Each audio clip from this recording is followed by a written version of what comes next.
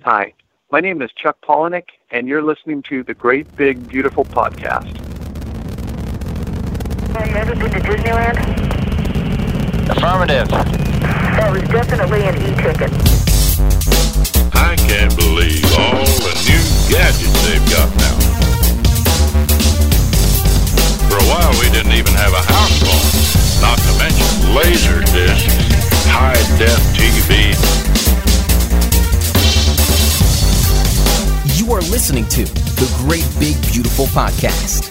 This week on the show, it's almost like a meal, novels are these big, kind of heavy, deep things that you have to hold all of it in your head. Like when I'm on page 340, I need to remember what happened on page 2, what everyone was wearing, how they felt. I'm holding it in my head. It's like carrying hot laundry where you're like, oh God, don't drop a sock. Whereas, comics and short stories are more like these little bits of sorbet, these kind of refreshing changes of pace. They're smaller, they're shorter, they're more bite-sized. You don't have to carry them.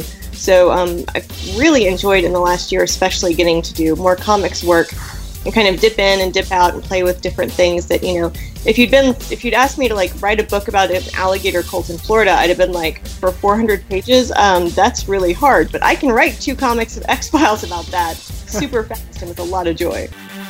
Here are your hosts, Jamie Green and Justin Connors. Welcome to another episode of the Great Big Beautiful Podcast. You can find us online at thegbbpodcast.com or on Facebook, Twitter, YouTube, all those great places at The GBB Podcast. I am Jamie Green, your host. You can find me at The Roarbots. And this week, it's not just me talking to myself. I am joined by Anthony Cars, who also of The Roarbots. Yay! How have you been? It's been a while since you've been here. It has been a long time. It's not every day I get out of my slime-covered cave and lurch towards the computer. That's kind of disturbing. Well, it is. It's a disturbing existence, Jamie. So you, for those of you who don't know, Anthony lives way down south there in Florida, where it's always hot. This week here in the DC area, it's been like mid to high 90s, and I want to basically just shoot myself in the head. So I don't know how you live with this all the time. Lots and lots and lots of air conditioning. But why would you voluntarily do that to yourself? Like, don't you ever want to get outside? No, because if you go outside, you die. So I don't. There's alligators out there. Well, there's alligators, yeah. Oh. And then, the humidity will drown you just walking to the mailbox. So. Yeah, it's awful. I mean, we get our fair share of humidity up here, and this past weekend was awful. And I made the brilliant decision to be outside both days, and it was just dripping sweat. And I can't imagine having to deal with this like 10 months of the year. Because your winter is like 70 degrees, right? It's like beautiful. Oh, it's fantastic, yes. Yeah, and you wear winter parkas. Yeah, totally. It also lasts for 5 days if we're lucky. Yeah. So. That's like spring here. We get about 3 or 4 days of spring, and we go straight from winter to summer and then back again in the fall. So, yeah. But anyway, enough weather talk, because that's so fascinating to listen to. Well, but it does tie in, because there is somebody else I know who has voluntarily moved to Florida to place themselves in this perpetual swamp, and that is our guest this week. Oh, really now? Yes. See, I don't understand you people. So yes, what he is so cleverly alluding to there is our guest this week is Delilah Dawson, who also lives down there in the depths of Hades called Florida. If you are not familiar, if you're a Star Wars fan, you probably know her from Phasma. But she is so much more than that. Oh, yeah. Yeah. Anthony, why don't you, because there's a reason you sat in on this interview this week. Yeah, no, as soon as you mentioned you were going to talk to Delilah Dawson, I was clamoring. Clamoring. He was clamoring. Yeah, I think that's the proper term. Yeah. No, she is just, she's a beast. She writes these kick-ass heroines, and just in all genre fiction. She has this whole Weird West offshoot as Lila Bowen, and those are all amazing. I think Wake of Vultures is the first one, if I'm not mistaken. I think it is, yeah. Yeah, and that was actually my first book of hers that I picked up, and I was just enraptured. It was just like, this is, amazing, and there's just, she brings a drive and a voice that I just feel like we need to hear more of, especially the way things are right now. We need lots of people who are ready to just say what they mean and kick some ass. One of the things away from her books that I really like about her and I really appreciate about her is, if you don't follow her on Twitter, you really should. She just drops these truth bombs, I guess. Do the kids still say truth bombs? I don't know if they do or not. But she uses her social media feed, at least Twitter. I'm not really on Facebook, so I can't speak to that. But she uses Twitter to just drop advice and things that she's learned, and little nuggets of wisdom about publishing in general, about storytelling, about being a creative. And if you just scroll through her feed, she's got thread after thread of just these pearls of wisdom. But she also is very real. She's not like an unapproachable author who is like standing up on high saying, "I have made it and you all must listen to me now." She's very grounded and very transparent about her anxieties, I guess you would say. It's oftentimes I'll see her she'll come up on my timeline and it'll just be talking about imposter syndrome, or saying like, today is just an awful day and I can't get anything written, or these are the kinds of days we need to just push through and be creative despite everything else. So it's very honest, and she can be very raw, but that's really what I like about her. Yeah, it's really it's one of the things that I like the most about her. And if you have any allusions at all to the writerly life, she is going to be the one to follow to, get a glimpse of how she best navigated it successfully. And there's so much good advice in there. But it's also a way to see, the flip side of that. It's like, how hard it is to make it in the industry the way the industry is right now. Right. So we're going to stop chatting. We're going to go right into it. We do talk a bit about all of this. We talk about, choosing a writerly life and pursuing creativity. We talk about Phasma. We talk about her other books. We talk about writing under a pseudonym. We talk about a lot. It was actually a pretty wide-ranging conversation. And she's just delightful. She's just a charming, wonderful, witty, amazing person. So you guys are in for a treat. Enjoy.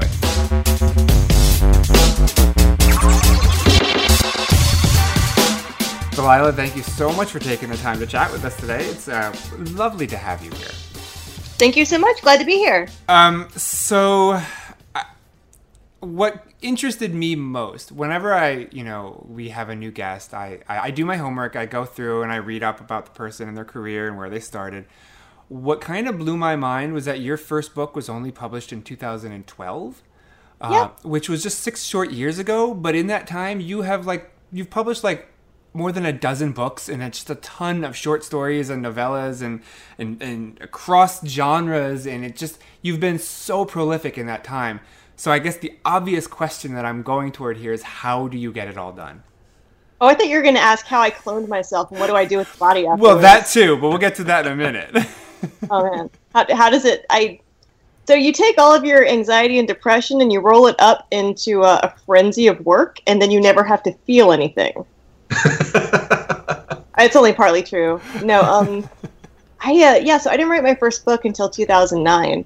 Up until then, I was like a visual artist, and I worked in art centers and stuff. And so I started writing because my youngest kid stopped sleeping. So I stopped sleeping, so my brain broke. And so writing became kind of my hideaway, and where I channeled all of my energy and my new mother weird feelings. And so writing kind of became this little happy island where I did a lot of work and it felt great. And I just kept doing that ever since. And it still works pretty decently. So, all right. So you started writing in 2009. Your first book came out in 2012. Were you just writing for those 3 years, or were you also writing and submitting and trying to make it? Or were you just honing, basically learning how to write, teaching yourself during that time? Oh no, I was like destined to. I threw myself at failure as hard as I could. So like Good. my first book, it's terrible. It's so bad when I teach classes. I show them the first chapter to be like, look how far you can go. You're already better than this. So I queried that first book and got, I think, 57 rejections. Wow. And then toward the end, so that was like, I wrote the book in 3 months and then I queried it over 3 months. And toward the end of the rejections, a couple of very kind agents kind of reached out with feedback saying like, hey, you've got some chops, there's some promise here, but this book is fatally flawed. You cannot fix it. It is predicated on an impossibility. Please write something new and query us again. Query us again, and I was like, yeah, I'm doing it. Is that the one that started in the bathroom?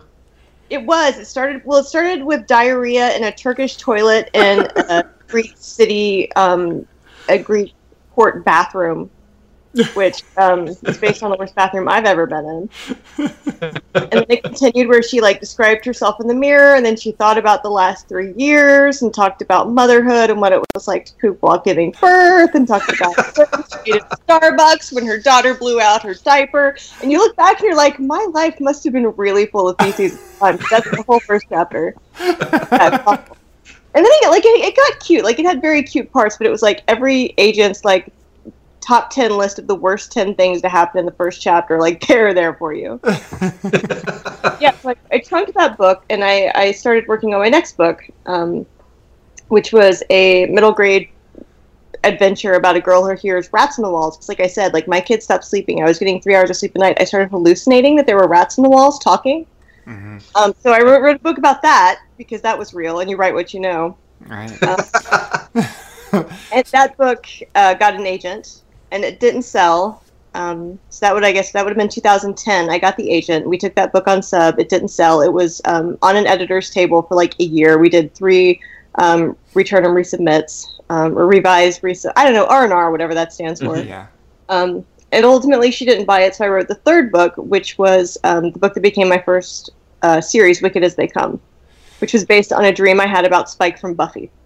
Nice. Oh, awesome. You just hit Anthony's sweet spot right there. You totally did. I started out writing online by reviewing Angel. So Nice. So, you know, I was mainlining Buffy, and I had this dream about this guy that talked just like Spike, but looked like Jonathan Rhys Meyers and was wearing like breeches and a hat. And I was like, I want to hang out with you in my head. So I did. For 3 books, 4 novellas, and like 10 short stories. 57. I'm still hung up on 57 rejections. And now, so what that could kill, a lesser writer, I guess, and that would just totally demoralize somebody who doesn't have this in their blood. So what kept you going? I mean, especially as a young writer who had never really done this and didn't really probably know what to expect, like, if you just kept getting rejection after rejection, like, what kept you pushing forward? The number one thing was, like I said, my brain was broken. I don't know if I've heard that, like, when you carry a boy child, that some of their Y chromosomes cross the blood-brain barrier and permanently alter your blood and your brain. I'm a fundamentally different person than I was before I got pregnant with my son. I don't know if it's that or the fact that my brain broke. But whatever happened when I wasn't sleeping, I stopped fearing failure and embarrassment and shame. I think maybe also while I was giving birth in front of 14 interns, 2 doctors, 2 doulas, and my husband. God. They were all staring at that. Yeah. You've done that, you're like, what else can the world throw at me? Nothing. I was in a scary place while these people watched me, like, oh my God, what is she doing? What is that? So no more shame. Don't care. And then combined with the fact that I realized that I had this very long list of agents I can query in Excel. And so I would send out, like, I started out in batches of 5. So I'd send out like 5 queries. And if they all got auto-rejected or whatever, I was like, okay, my query sucks. So I'd start from the bottom and rebuild. If I was getting, some interest and people wanted to read more, I was like, okay, my query's good. If they didn't like the first 10 pages, and I started getting auto-rejects on that, I was like, okay, the first 10 pages suck. So it's like this constant massaging. Nothing was ever precious. Nothing was ever my baby. And every time I got a rejection, I filed it away into a folder that was hidden in my desktop, so I never had to see them. And then I immediately sent out the next query. So it's like shooting arrows. Like, you miss the target, whatever, you pull out another arrow and you shoot again. There is an endless amount of arrows. You have endless books in you. You can query a million books. Like, you can't query the same agent with the same book, but you can hit a new agent with a new book query every 3 or 4 months. Right. Until you hit it. So once I realized that there was this inexhaustible supply, suddenly the rejections weren't, someone putting their boot in my face and telling me I was worthless. They were just an arrow slightly missing the target and going, oh, okay, well, I'm probably aiming a little bit left. I need to recalibrate. Yeah. I think it might also help. I read a lot of authors, bios that are like, oh, that I've been writing since I could handle a pen. It's my life stream. This wasn't my life stream. Yeah. I wrote poetry and stuff. I did my AP English. I was pretty good, but this was never a thing I thought I could do. So there was no ego attached to it. I never felt like I could be a writer or should. I thought novelists were like nuns. They knew from a young age how special they were, and I never had that. So what did I have to lose? So, obviously that took the pressure off, I guess. So do you think that sort of made it easier on you? You'd be like, well, if this works, great. If it doesn't, I don't care. I don't want to do it anyway. Did you have that kind of mindset? 100%. I was a stay-at-home mom. My husband was supporting us at the time. We've switched on and off throughout the years. While he was getting his graduate degree, I supported us. And then when I had the babies, he supported us. So we've had this nice switch. So I didn't have to worry too much. I wasn't the breadwinner. But yeah, I found that not being precious, that kind of removing I don't want to say removing your heart, because I don't think you can be a writer if you don't put your heart into your words. But, it's like, if someone, I learned this at a writing group that I went to, where you'd show up every week and they would give you a random topic and 15 minutes to write, and you'd have to write it down. Mm-hmm. And so you had to choose super fast. You couldn't spend 15 minutes being like, what would be the very best story? What's the perfect story for this? You had to start writing or you couldn't get anything done. And so you start realizing after you've done this for a couple of months, there's no one story. There's no perfect story. There's no, oh my God, this is the golden idea that has been sent from the muse to my brain by aliens who built the pyramids. You're just I can take any piece of garbage and turn it into a story. It's all about what you do with it.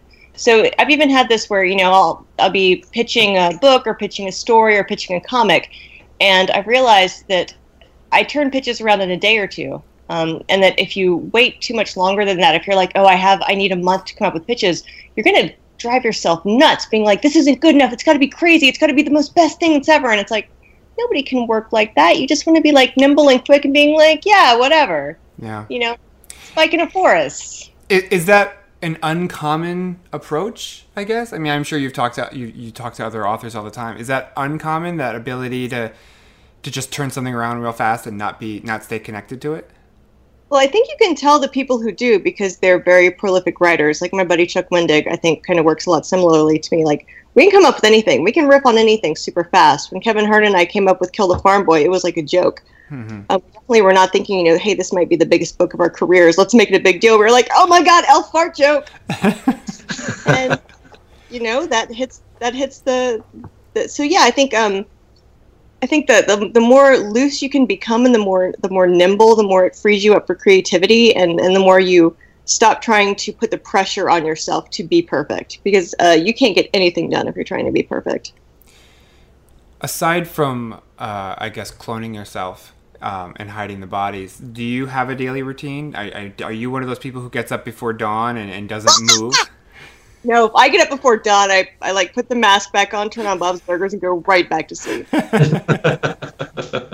my kids were really, really young, and they still, when I was still kind of, before I had a real busy career and it was just kind of maybe one book or whatever, I would stay up until 2 a.m. working, because it was the only time that no one was tugging on me. But these days they're both in school, so it's I drop them off at school and then I come home and I have my breakfast and I can't drink coffee anymore, so I drink roasted cocoa beans like a weirdo. I have my drink and then I get to work. I'd always done the creative work as soon as I could. If I had to first draft, I wanted to do that while I was fresh and fake caffeinated and ready. So I would do that and then save kind of the more administrative stuff or the emails for the afternoon. But I recently listened to Tim Ferriss's podcast, and they were talking about the best use of creativity. And they said you're better at analytical stuff in the morning, and you're better saving your creativity for the afternoon and evening. So I've switched it around, and it's so much easier. Really? Now, with trying to force the little ship into the bottle.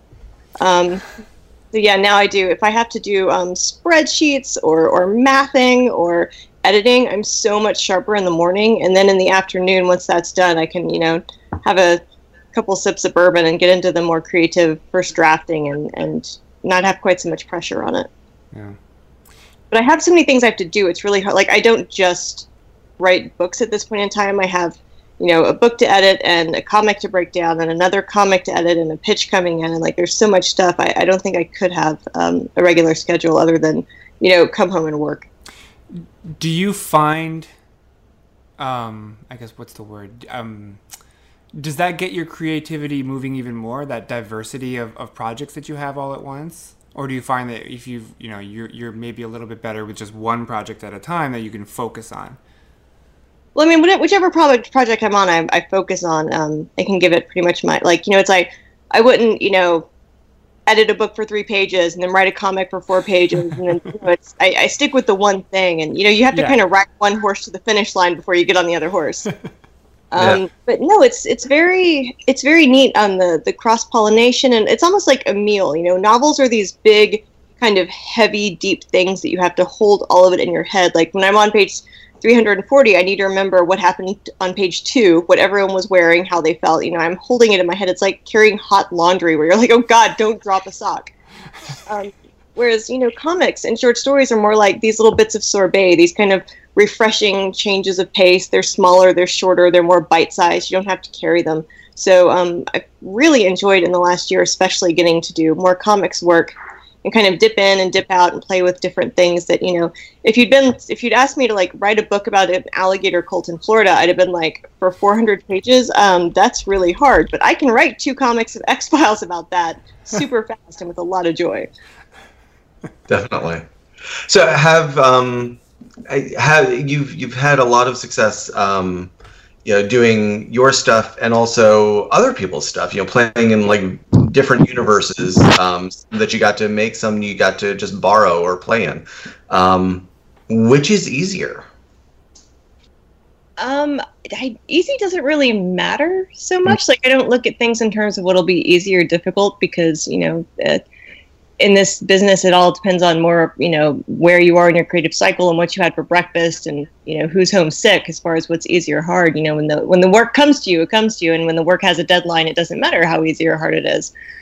But I will say I have turned down some IP projects because they weren't worlds that I really loved or that I thought I had the potential to really do them justice. I tend to only work in properties that I really love, that I have a background for, that I can see clearly in my head, that I feel like those characters, I know them as well as characters that, I wrote myself.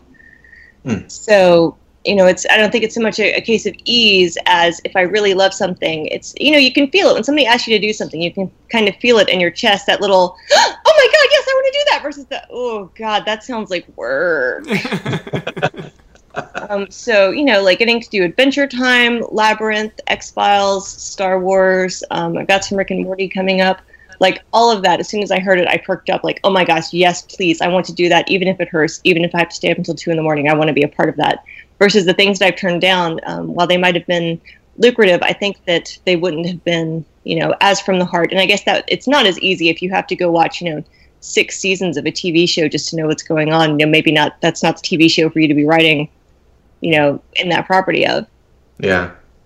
So one thing you mentioned Star Wars, and I absolutely love Phasma and the Perfect Weapon. One thing that really stood out to me when I started reading your Star Wars stuff was that it had just this undeniable you-ness to it. Where there's so much. I'm a child of the '80s, and I look back at some of the science fiction that I grew up on, and it's just this testosterone-laden crap. We love it. It definitely was not aware of its own faults. I watched Kroll recently and was like, "There's only one lady in this, and she's trapped in a spider web, for Christ's sake." Right, exactly. You look back and you're like, "Oh my God!" It's like, did anybody have agency in any of these things other than the young tow-headed hero? But so I think that you've done this amazing job of bringing more a more diverse voice, a more gender aware voice. So I just it's something that I recognize it, and I'm like, I struggle to find that in my own writing and things like that. And I was wondering what advice you have for somebody trying to just kind of enlighten themselves in their fiction. I have a thread on Twitter that's gone the rounds about how to write IP, that people don't want to know how to write in Star Wars, and I'm like, okay, the first step is you have to have 5 to 10 years of a really dependable career with a good reputation, and you have to have a voice. That part of getting to write these things, I think, is that you've developed your voice and kind of your body of work such that when IP projects like Star Wars are looking for someone to write something, they're not just looking for someone who loves the property and someone who can write, because there are so many people. I mean, that Venn diagram is huge. There's so many talented people and so many people who love Star Wars, but also a kind of a voice and a bailiwick maybe that matches what they're looking for. So I don't think I would have been the person to write Bloodline. I know I wasn't the person to write Aftermath. I don't even know how Chuck kept up with all that. But I feel like Phasma, I was the person to write it, and if anybody else would have written it, I would have hated them forever. Violent women struggling is kind of my jam. And giving them voice, letting them be violent and unapologetically rude and kick butt is what I do. So it was really neat to get matched to Phasma that way, and for them to have seen that in my work. I feel like as you're a writer that gets obsessed with book ideas, it takes so much obsession to write a book. And so much of it has to do with who you are, where you are right now, how you connect kind of the cultural zeitgeist and what's going on in the book. I think it's really hard to write a book that's not political, because the things you choose to say or not say, how people react in your books are all related to, the view you take of the world. So I feel like as you build up a body of work, you start to maybe see themes or feelings or certain things that pop up in your work again and again, that kind of starts to become that voice of yours and the things that you have to say to the world. So I think writing a lot is the big key to that. It's Stephen King says you have to write 1 million words before you know what you're doing, which goes with Macklemore's 10,000 hours, that sort of thing. And reading a lot and seeing what resonates with you, it's a real final touch between, wow, that book really made me feel, and oh my God, stop preaching at me. I know I'm on your side. God. Which is really easy to fall into when you feel very strongly. So reading and writing a lot, I think is the key to that. And seeing also where it's well done. When you read certain Star Wars books, they all have a different flavor. They don't all read like they're written by the same person. Some of them are more for, you read, I guess, Catalyst, and you can tell, that's for someone who's really into certain aspects of science and the imperial side, and whereas Bloodline is, politics and a woman's struggle, and then Phasma is kind of more violent Mad Max, and every Star Wars book has a different flavor, and I feel like they're good at matching the people to that, but that also means that you can't guess what they're going to need next, so you just have to be the best you can be and hope it matches up one day. I wanted to follow up on that, because it seems, with Star Wars especially, no knock on the old canon, I guess Legends, whatever, it felt like a lot of those books were stories that they just needed to tell, and it almost didn't matter who the author was. They had a story, and they just put an author on it. Whereas now, with the new canon, the new books, it feels like what you're saying, every book almost has this very distinctive voice, like the Claudia Gray book is very different from your book, which is very different from a Daniel Jose Older book, which is very different from a Chuck Wendig book. So when you guys are put on a book, it's for the reason that they have this story they want told, but also because of the unique perspective that you're going to bring to that story. How much of that do they handhold you through, or do they just say, here's what we need you to write, we know you can do it because we hired you specifically, go to it? Like, how much freedom did you have versus how much working with Story Group to get what they needed? A lot more freedom than I think most people think. it's definitely a collaborative process, and it's a very supportive process. It's not something where you feel constrained or like they're cutting you out of the book, or like, you're just writing to a script. They don't bring you an outline and say, write this, peasant. Like, it doesn't. Pablo Hidalgo does not show up with like a lightsaber and smack you. It doesn't happen that way. It's very collaborative from the start. Like they have, a hook or a pitch that encompasses the book. They have some ideas, and there's a lot of back and forth, meetings, phone calls, synopses gets banded back and forth, and people have comments to weigh in. But yeah, it's definitely not, they don't walk in to, that first meeting saying the book starts here, it ends here. Here are the major points. They walk in saying, here is the feeling that we are looking for. Here is how it must serve Star Wars. Here's what we think you'd be great at. What do you think? And then you get to, go in there. With The Perfect Weapon, all I had was like a Lady James Bond in space. Yeah. Nice. And then we had to, build from there. And I said, well, what else do I need to know? Because that was way before The Force Awakens came out. And they're like, oh, just Google The Force Awakens spoilers. I could do that. We have reference materials. And they were like, we don't. The EU is dead. Pick something. Nice. So, it's all... That story, though, I mean, you were one of the first, if not the first, people to explore one of these ancillary characters from the new films, I mean, like, the old EU, the Legends, went into painful detail with every minor character who ever had a half second of screen time.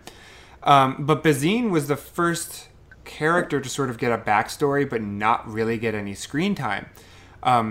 As a Star Wars fan, did you... Those are the characters I specialize in, apparently.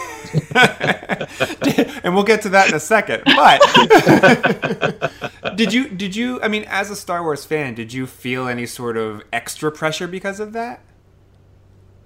I did a little bit. And my first attempts at an outline, because I'll pitch 3 or 4 story ideas.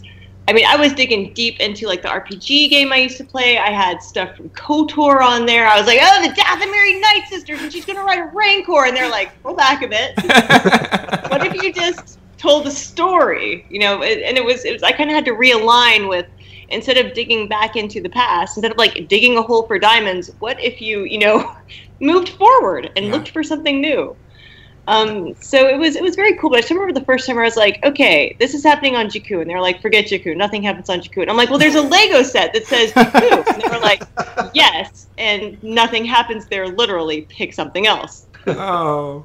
So I was like, I'm holding my Star Wars role-playing game, like 1900s book I'm holding with my outer rim. And I'm like, tell me a planet to use. Make up your own. Now, you guys trust me to make up a planet? And they were like, cool. And I was like, I'm a god! So then I spent a whole day just walking around muttering to myself, trying to figure out like a really great planet name. Yeah. Which Bash and Chaktil. You've got to have, like, there's got to be pride with that, right? I talked to Ben Blacker, and he talked about that, how... I love Blacker and Ben Acker. They're great guys. They're amazing, but Blacker was talking about how they felt like gods because they were just naming entire races, and they named characters and races. They named an entire religion after their friend. I mean, so we all name stuff after our friends. Yeah, I mean, you must feel like I am the puppet master. Well, and also the sense of like I'm just going to slip this in the book and maybe nobody will notice it. Yeah. Or the sand reference in Phasma. Where like, please let me keep it. I love that. I love that reference so much. Well, I mean, they've got Story Group loves Star Wars as much more than anybody. Like, they love it so much, and they have like the same feelings we have. They are not enemies. They are so celebratory, and they're so supportive. Yeah, and I mean, and they such like comment arguments in the comments of a document that the whole document will crash in Word. Do you have? I guess this is really only pertinent to Star Wars, but when you write the stories, is there something like, I'm going to sneak this by Story Group and Pablo will never know? I don't think you can sneak anything Star Wars by Pablo. I mean, I'm sure I might have snuck a Hamilton reference into Phasma. I killed my husband. I made Chuck into like a dying demigod Gand. I snuck Brooke Bolander in as an Imperial officer. So, like, you can do these things, but it's like this understood winking. Like, you're kind of allowed to do that if it doesn't stand out too much. You can't be, Will Wheaton, but with 2 L's. Like, it's gotta be sneaky. But, like, our friend Kevin Hearne is Hearne Kaveen in the Star Wars world. Like, yeah. Well, I mean, Lucasfilm denies that the holiday special ever existed. Like, they won't even talk about it. But Alex Bracken, in her A New Hope adaptation, put Chewbacca's wife in there. And I was talking to her, and she was like, I was shocked that they let that stay, because she thought for sure that was going to get cut. I think this has a lot to do with what's open and closed, allowed, not allowed, what pings them at the time. Like, you never know I think there was something where it's like, you can't use this ship. And I'm like, okay, just tell me a different ship. I'm not like wedded to this ship. I just opened my book and closed my eyes and pointed. If I could nerd out like really specifically for a second, one of this, you mentioned ships and you mentioned being able to do things, and just pitch it. Whose idea was it? And this is a spoiler for anybody who hasn't read Phasma.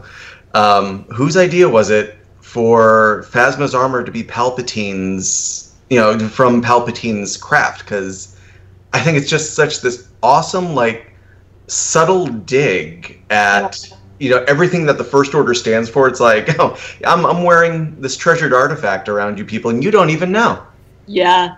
No, I mean, that came from the Force Awakens visual dictionary. It's just one of those little, I'm guessing probably Pablo does a lot of the writing on those. But it was more, I got the visual dictionary because I'm mining everything at that point for every little, and I have the book with the cross sections of like the the battle cruisers, so I could figure out how Cardinal could go up and down and where he had to go. So I have all the reference books, and whatever was there, you wonder if maybe, I think a lot of it's just like throwaway stuff where they're like, oh God, we have to say something about this. What would be cool? I don't think that there's some like long, deep Illuminati desire to, blow minds. I think you're just like, what do we know of that's silver? Silver does not exist in this universe except in this one place. But it's fun to play. Like, the fun part was like figuring out how how she turned it into armor. That part I really enjoyed. Yeah, that was, I loved that entire sequence. So, I have to do it, because you mentioned that they are the kind of characters you specialize in. After writing this amazing book that dives into her backstory and just fleshes her out and gives her this incredible depth and realism, you must have gone into The Last Jedi like, yes, finally we get to see her on screen. Oh no, my friend, you have the order backwards. Before this book got written, they took me out to the Lucasfilm campus in the San Francisco Presidio and gave me the Last Jedi script. And so I read the script before we'd even finalized. So you knew. I do. Yeah, I kept for 13 months. I kept it a secret that I'd read the script. How hard was that? It was really hard. I had to hide my notes from my husband because I knew he would not be able. He'd be like a kid at Christmas. He would not be able to not look. I didn't tell my kids. I didn't tell people at cons or at Twitter because God only knows my mentions do not need that. And I didn't tell the world about porgs, which I feel like that was a great sacrifice on my part. That's very good. It was incredibly strong of you. I don't think that I would have been that strong. You've made up for it since then. Oh yeah, at least with porgs. Very pro-porg, yes. Okay, so then, knowing the role that she had and that she needed to have that story told, I'm assuming then that was the catalyst, for you going in to really give her the depth that she demanded. Well, yeah, I mean, the general idea was we wanted people to understand exactly why she let down the shields on Starkiller Base, because back then there was all that, oh, she's a coward, she's secretly part of the resistance, and we're like, no, dude, she's a sociopath. It was to make people understand, she didn't do it because she was weak, or because she was scared, or because she's secretly a good guy. We wanted people to know exactly who she was. and give a little bit of insight into what it was like for a normal person in the First Order, what a good person in the First Order would actually look like. Because they're in there. Mm-hmm. Yeah. So the things that we were wanted to be shown, and nobody's told me what happens in 3, but I mean, dude, come on. After all we know about her, how could she be dead? So, knock on wood that they have come to the same conclusion that I personally have. At the same time, I worry that that it's going to be the trope now. Like, she's going to like come onto screen, and you're going to be like, yes, and then like 30 seconds later, you're like, oh man. Just show up and somebody's gonna Boba Fett her into a Sarlacc. Exactly. There's gonna be the airlock door is gonna be right there. Oh god, now I can see it. They're gonna put a Sarlacc in Episode 9 just for that purpose only. And then finally, she can be as beloved as Boba Fett. No, it was the sad thing for me was that when the Last Jedi, when the toys came out, there was no Phasma. They were just she was the biggest seller of the Force Awakens toys, and then for the Last Jedi, they were like, eh. Yeah. I know. I actually, in preparation for this, I went and grabbed out of storage. I grabbed my Phasma figure. That's the kind of research Anthony does. He throws himself fully into it.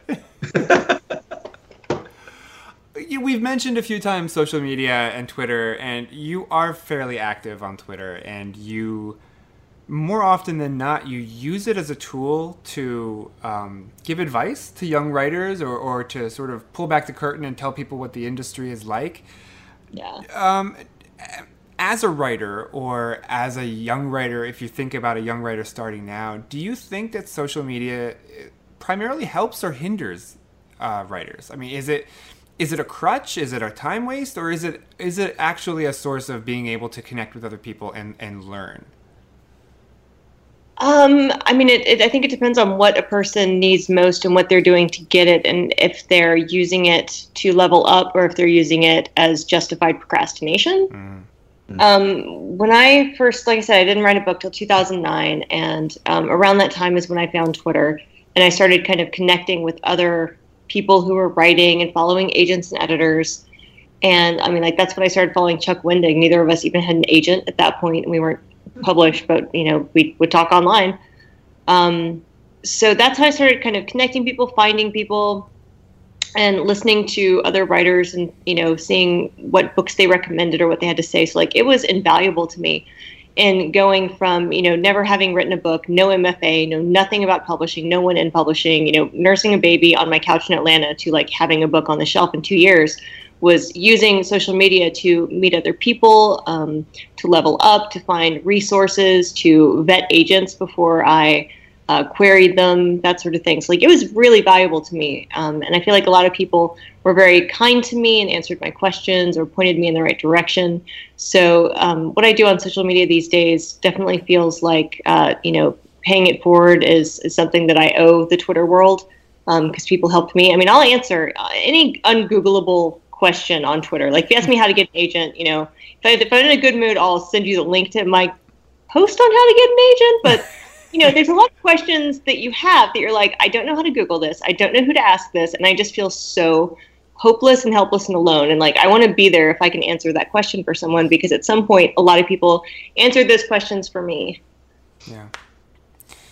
I'm fascinated by writers who use pseudonyms. Can you share why you originally went that route? Was it really just for different genres? You wanted to keep those aspects of your life separate, or was there another reason? Well, so before then, my Blood series that started with Wicked as They Come, that was with Pocket, which is part of Simon & Schuster. My young adult gothic horror Servants of the Storm was with Simon Pulse, part of Simon & Schuster. My Hit and Strike series was with Simon Pulse, part of Simon & Schuster.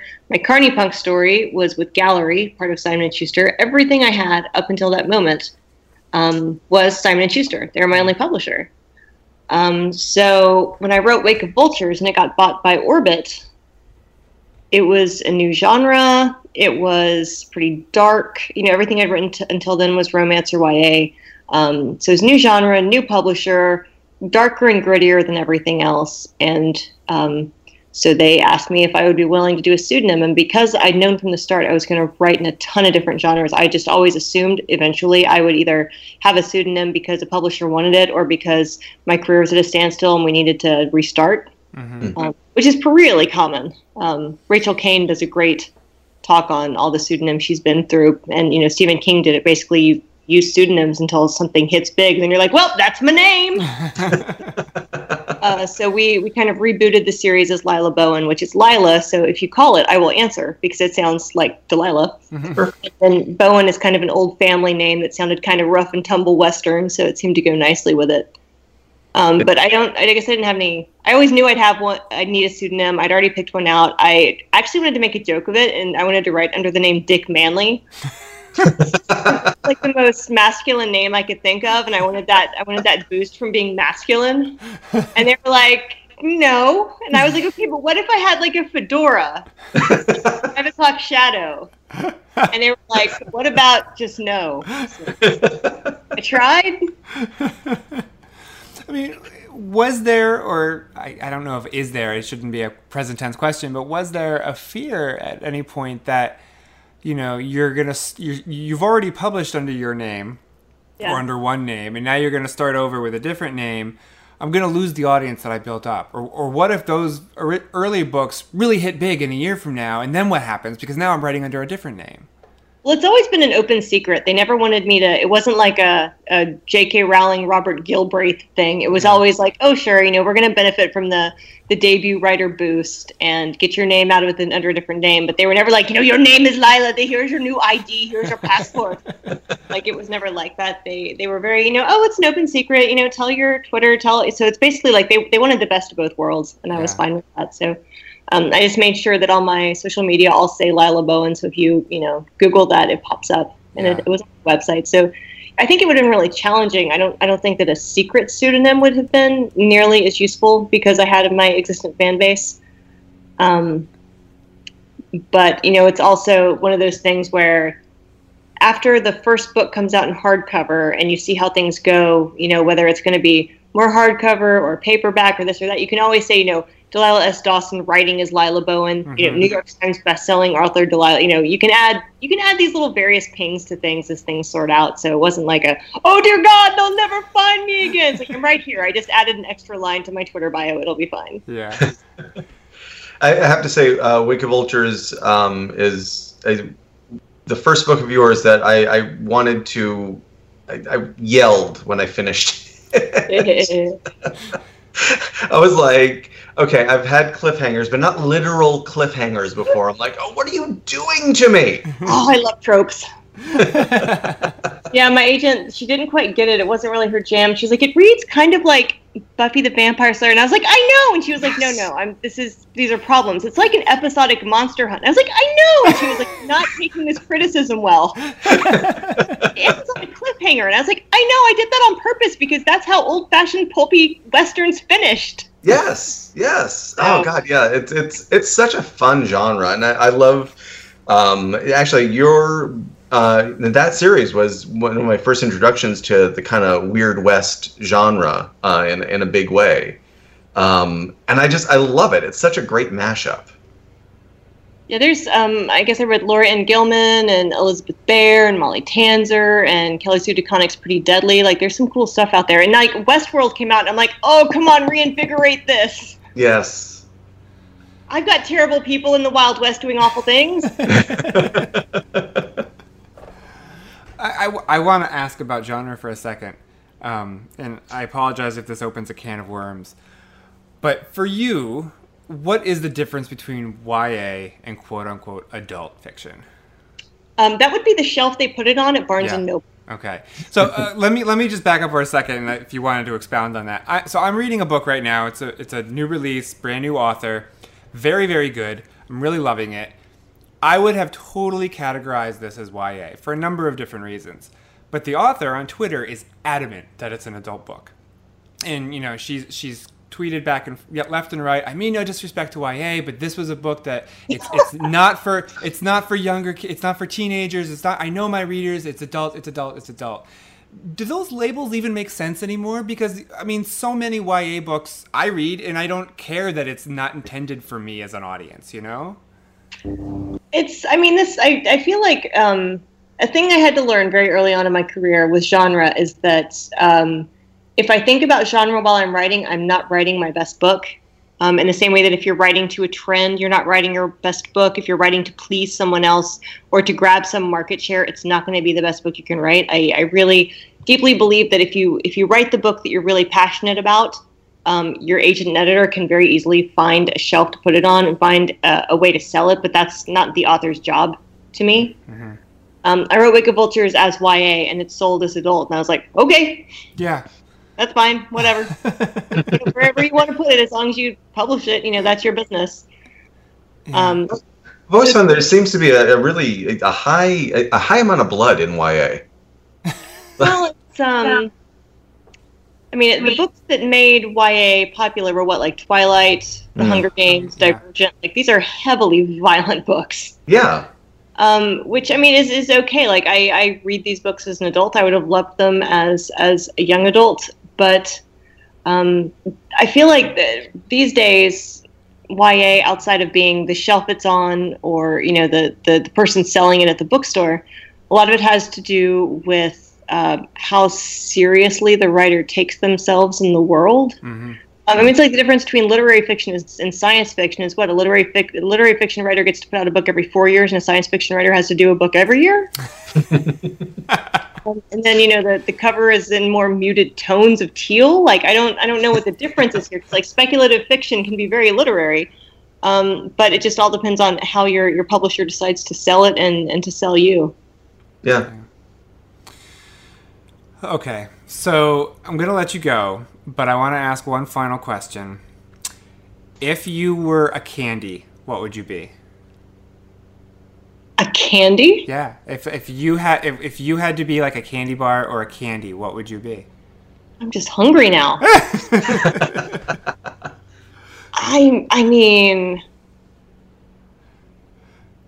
One time for my birthday, my friend gave me what I thought was a lollipop, and I was super disappointed. And I opened it, and it was a chocolate in the shape of a sugar skull, and the chocolate was dark chocolate infused with like lava salt and chili pepper that contained sea salt butter caramel. Oh my god! Oh wow! So much better than a lollipop. That worked for me a lot. A little salty, a little sweet, a little surprising, a little spicy. It's a skull. Eat it. I love it. I don't think there would have been. That's fantastic. That's such a perfect answer. It was by Vosges. It was a Vosges Halloween candy. Because I worked for Cool Mom Picks at the time, and after I ate it, I was like, oh my god, you guys, I have to cover this for Cool Mom Picks. It's so good.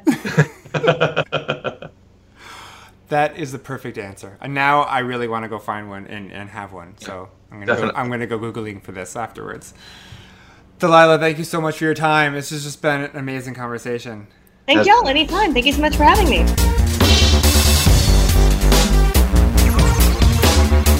So, Anthony, I know when Phasma first came out, you were just singing its praises to anybody who would listen. I would not shut up. And, I'm still disappointed that you all didn't just go out and buy the book instantly to make me shut up, and so I got louder. Shutting up is not one of your virtues. No, it's very hard, to be fair, to get you to stop talking about anything.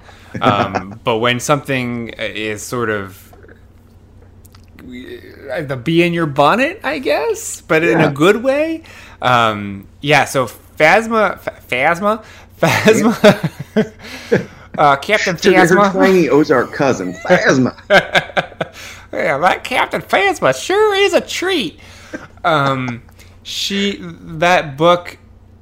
I can't imagine writing a book like that because they don't get a lot of time, and we kind of touched on this a little bit, but I know she said this elsewhere, is that they don't have a lot of time to write these books. No. Like a lot of these standalone novels that come out, maybe Chuck Wendig had quite a bit longer to write because it was 3 and he had a much larger story to tell. But, Daniel Jose Older with the solo book and like Claudia Gray with the ones that she's written, and Delilah with Phasma, they've only got like a couple months, really, like 2-3 months to write the book. And for a novel, that's ridiculous. It is. It is. I mean, you've written a novel. Like, I mean, you've written. Can you imagine sitting down like with a Star Wars property? Here's your character. You know, like you're gonna write a Yoda book. 3 months. I want the final thing. Go. No, I can't. I could probably have, you know, a couple of pages about Yoda's eating habits and why he prefers. I would totally read that book. Like why he loves hot dogs so much versus pre-pressed MREs, you know. Because he was really all about that hot dog out of Luke's little like ration pack. Like what? Oh, yeah. Like why? What's up with hot dogs, Yoda? Like really? Well, come on. I think it's more stick-based food items. It's like, you know. And why are we putting hot dogs in space rations to begin with? Like, why did Luke even have one? You know, I think that's something that, like, the previous X-Wing pilot just left behind, because it looked pretty moldy. Gross. So he's just eating, like, some dead pilot's leftovers? Pretty much, yeah. Yeah, that's like, it's like, maybe it's like a Mon Calamari finger or something, you know? They got chopped off and left in there. See, we got a story. There you go. See, you can totally write this in 2-3 months now. Yeah, easy. But in all seriousness, I don't know how they do it. And you know, I've talked to enough authors that have had these kind of time pressures put on them. It's different than when you're writing your own book, you know, and you still have publishing deadlines, and you still, especially if you've sold it already, and you know, and you have a deadline that you have to deliver a manuscript by. But it's usually a lot, well, I don't know about a lot, but it's usually at least a little bit longer than what we've been hearing from these Star Wars authors, that they just had these incredibly fast turnarounds. Yeah. And the thing that impressed me the most about Phasma and why I wouldn't shut up about it was that it was one of those books where I was actively mad when I didn't get to see more of the character that Delilah created on screen. I'm like, oh my God, she did such a good job of just, you know, you had, you know, 10 seconds of screen time. And here's this character that I absolutely love now. And, you know, I didn't know what to expect going in. And I came out of it, you know, still, it's nothing that I ever would have thought would have been in the book. And I loved it all the same. It was like, this is a completely different direction than I would have ever thought, and I'm so happy that I got to go there. Yeah. I do have to say, I mean, with respect to The Last Jedi, I liked it, I enjoyed it. I am not one of those crazy, ignorant, stupid fans who want to remake it and think that it's horribly broken. My only real complaint, or I guess my biggest complaint, though, would be Phasma's role. You know, I mean, if you're going to bring her back and not really explain in the movie how she didn't die and why she's there, give her a more substantial role instead of just a cameo and maybe she got killed again. You know, like we don't even know. It's just she just showed up and kind of was a wasted character in both films. You know, she is very much the Darth Maul and Boba Fett of these films, where they look cool and fans love them, but really? That's all we're gonna get? She's had a richer fictional life than a movie life. Yeah. And that was actually, I wrote about it a little bit on bookriot.com about how the novelizations and the comics and everything else kind of cheated Last Jedi out of a lot of characterization. Yeah. And I think that happened a little bit with Phasma, where it's like, okay, why is she back when you know? Okay, there she goes again. You know, maybe. We think so, but we also thought so last time too, you know? So I do kind of like the idea of her showing up in every movie from now on, like just, you know? I mean, inexplicably just showing up. Like they should have just dropped her into Solo just because, you know? Oh yeah, and then she gets blown out of an airlock and you know, hangs on. Like that could just be the running gag, right? Yeah, totally. All right, guys, thank you so much for coming back week after week. We love having you. We love seeing those numbers grow. If you don't subscribe and have the episodes automatically beamed over to whatever you use to listen to podcasts, why don't you go ahead and hit subscribe? Every week we bring you awesome conversations with awesomely creative people. They're not just authors. They're not just Star Wars. We talk to a ton of different people. We've actually passed our 200th episode. We haven't. It's number 200 is still coming up. We just had a lot of extra episodes for a while there that are not in the numbering scheme. But we've been doing this for a while. We got a huge back catalog. So go back, check it out, see who there is interesting to you, and let us know if there's somebody specific or some type of specific person that you'd like to see on a future episode. Hit me up on Twitter really just Twitter, the Roarbots, and you can get the show at the GBB Podcast. And Anthony? Yeah, you can find me on Twitter. I'm Sunstreaker84. All of you Transformers G1 heads should get that, and if not, shame on you. I'm also on theroarbots.com, bookriot.com, geekdad.com, and you can find me blogging about random tech stuff on the Forbes Technology blog. He's all over the place, people. I'm a lot of places. You are a lot of places. Come back next week. We've got another awesome episode. We've got this summer, I've just got a lot of really great conversations lined up. They're all in the can, pretty much, except for a couple. And I'm really excited to share them all with you guys. So thanks for coming back, and we'll see you next week. Take care.